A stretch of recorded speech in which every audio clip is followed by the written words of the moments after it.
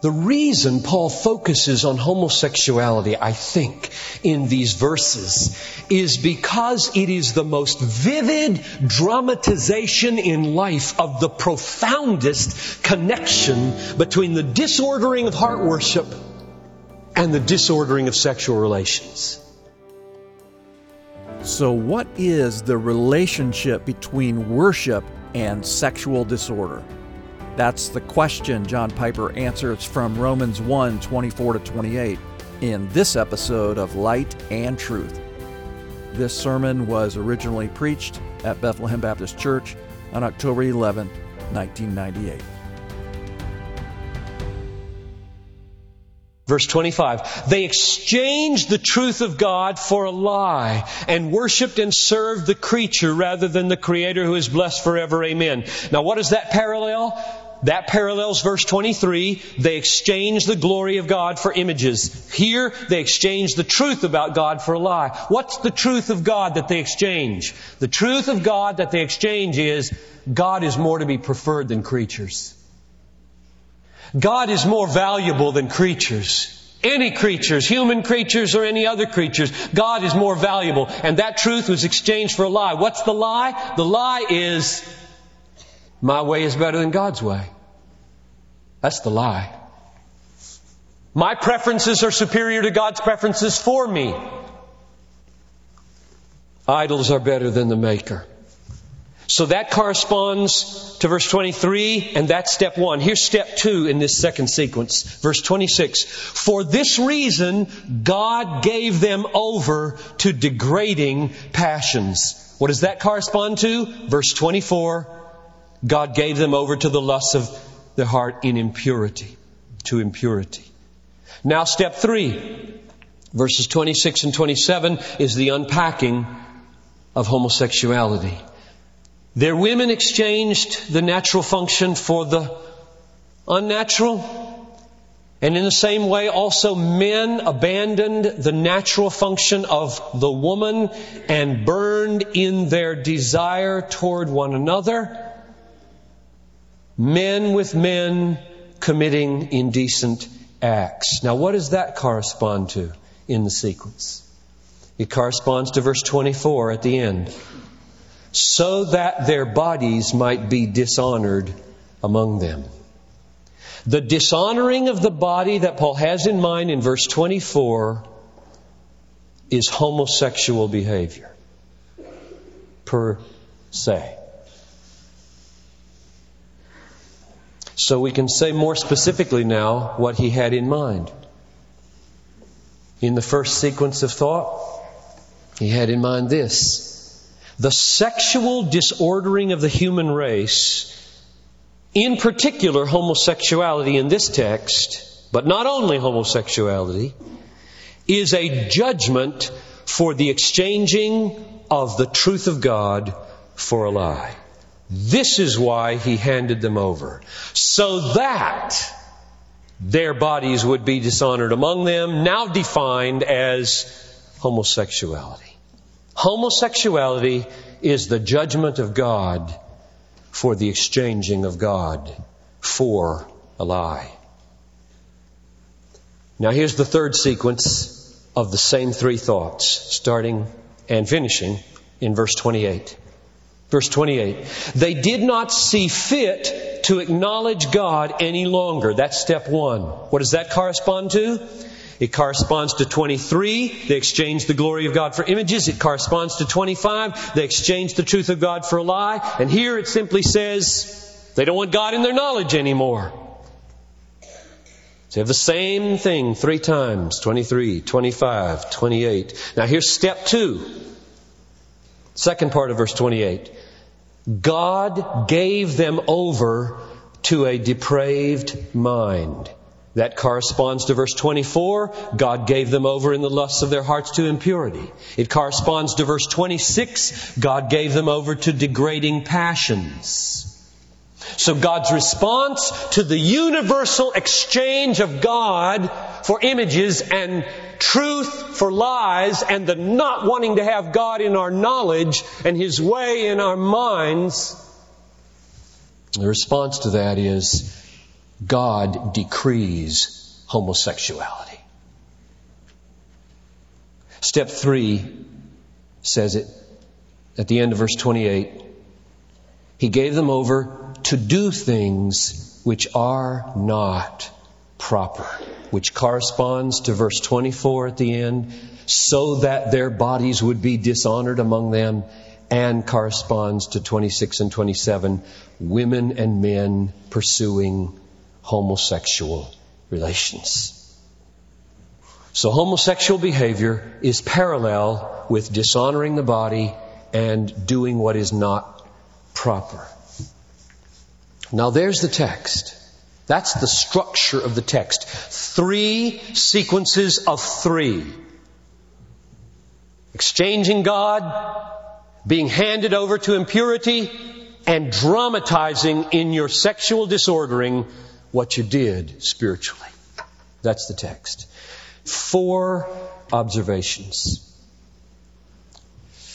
Number 1, the deepest problem in our lives, heterosexual and homosexual, is the terrible exchange of the glory of God for images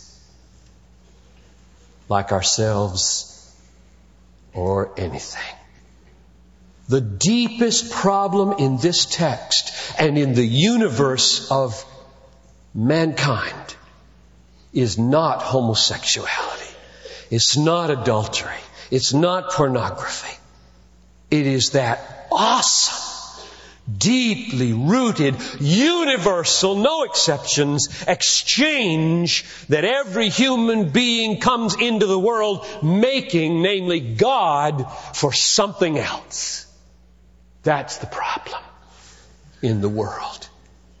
It's beneath all the maladies of the world. And repairing that problem is my main business in life. And I think your main business in life. Not first the fixing of disordered sexuality. That's the first observation and the most important one. Here's the second one. The sexual disordering of our lives, and most vividly homosexuality, though not only homosexuality, is a judgment of God upon the human race because we have exchanged the glory of God for other things. Sometimes people ask, is AIDS a judgment of God upon homosexuality? Now, you have an answer, and it will be an unexpected answer from this text. The answer is homosexuality is a judgment of God upon the human race. So is AIDS. So is cancer. So is arthritis.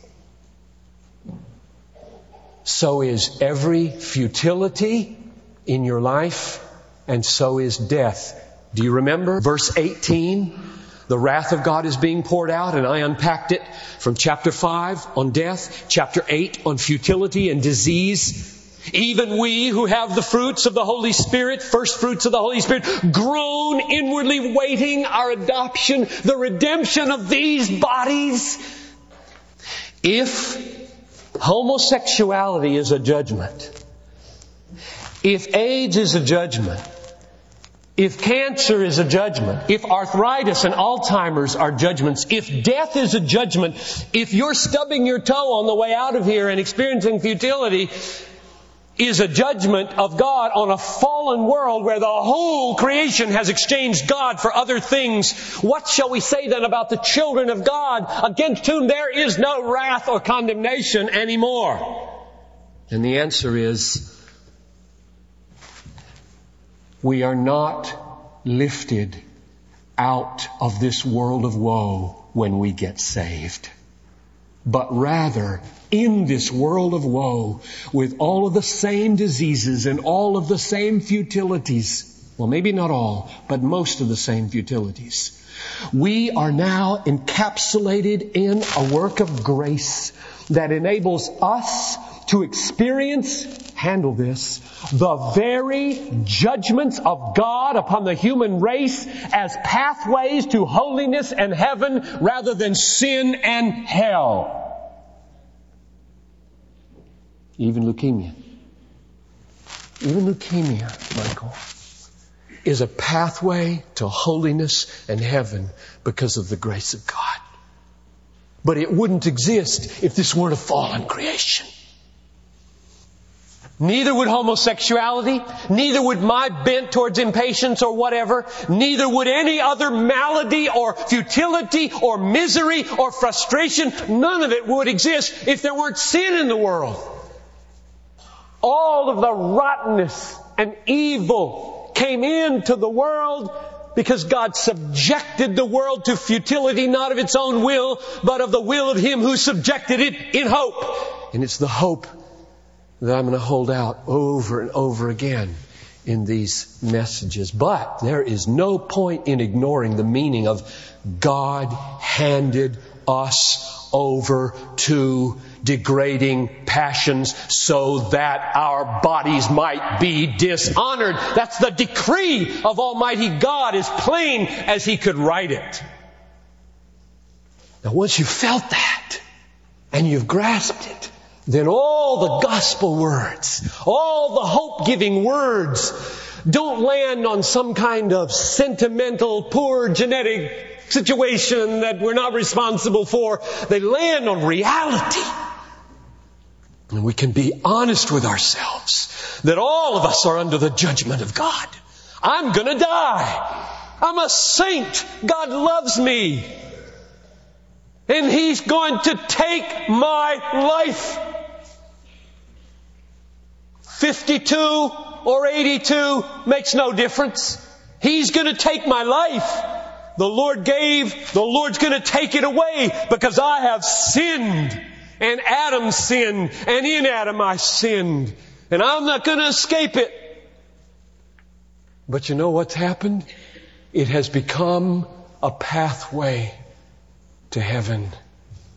And therefore is no longer a condemnation for those who are in Christ Jesus. And so can every malady in your life, including a homosexual orientation, which we'll talk more about next week. But let me draw quickly to a close here. Those were my first two concluding observations. The third is this. The reason Paul focuses on homosexuality, I think, in these verses is because it is the most vivid dramatization in life of the profoundest connection between the disordering of heart worship and the disordering of sexual relations. Now this is heavy, and give me a minute on this, and I'll try to say it as simply as I can, but it is the most profound and awesome thing in this text. Manhood and womanhood exist from the beginning of creation for a grand and glorious purpose, namely to represent or to dramatize the relation between God and His people. Or later we learn Christ and His church. Ephesians chapter 5 verses 31 and 32. This is a great mystery, Paul said, and I take it to mean Christ and the church when he referred to Genesis 2:24 about a man leaving father and mother and cleaving to his wife. The meaning of sexuality. No, we trifle in this country. Oh, there's going to be a debt to be paid in Hollywood and other places for the trifling of this awesome, glorious, huge reality of sexuality that is so great and so wonderful and so full of meaning at the highest levels of the universe.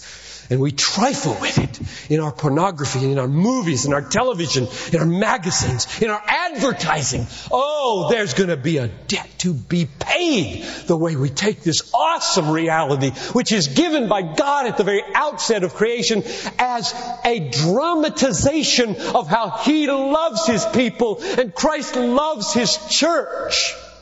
Now, in view of that, what happens when the relationship between God and man is disordered with an exchange of God for images of ourselves? What happens to the drama? If the reality is disordered and man no longer relates to God as his treasure, but looks for satisfaction to the creature that he can manage and that is more like himself, what happens to the drama of that? And the answer is, it becomes similarly disordered. And the most vivid dramatization of the disorder of man's exchanging God for something like himself is a man exchanging a woman for one like himself, or a woman exchanging a man for one like herself. Homosexuality is decreed as a judgment by God in order that there might be dramatized in the world what happened when you and I, whatever our sexual orientation, exchange the glory of God for something like us. That's the meaning of homosexuality. And it is awesomely profound and to be dealt with not with trifling and not with hate crimes, but with evangelism, which leads me to my very brief last point. The healing of the homosexual soul, just as with every other soul, is the restoration of the glory of God to its proper place. That's where the healing is. The healing of the heterosexual soul and the homosexual soul, and each has their peculiar sinnings. The healing of those souls comes through the restoration of the glory of God to its rightful place as the all-satisfying treasure of the human heart. And when that happens, either, we'll pick it up here next week, either there will be victory, awesome victory over a homosexual orientation. That's happening in the world today. Or a triumphant capacity to lead a fulfilled, joyful, obedient, celibate life with the orientation till Jesus finally makes John Piper and you right at the last day. Let's pray. Oh God, we've just begun. We've just got the lay of the land out there in front of us. There's so much more to say. Would you sustain us? Would you give everybody now the capacity to process these things? These are big. These are weighty matters. To be a male or a female is an awesome thing. Oh, that we might not trifle with our sexuality, oh God. Serial fornications, serial homosexual partners, serial adulteries, going to R-rated movies that have sex scenes that no 12-year-old should ever lay their eyes on, not to mention 32-year-olds.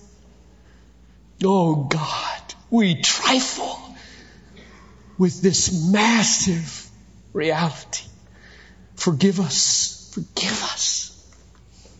I am so thankful, Lord, that there is a righteousness that is not my own, with which I am clothed this morning. By faith in Jesus, as is everyone in this room right now, homosexual or heterosexual, clothed with the righteousness of Christ through faith. Lord, grant that faith, I pray. Would you stand for a benediction? Well, may the Lord restore His value and His glory and His beauty to its rightful place in your heart and in your life by the power of the Holy Spirit through the Word of God. And all the people said, Amen. This is Light and Truth, God-centered preaching to help you see Christ clearly and treasure Him truly. I'm your host, Dan Kruver. Thank you for listening. On our next episode, John Piper continues our series on our gospel need with a sermon titled, Glory Restores Sexual Order. I hope you'll join us. For more resources, visit desiringgod.org.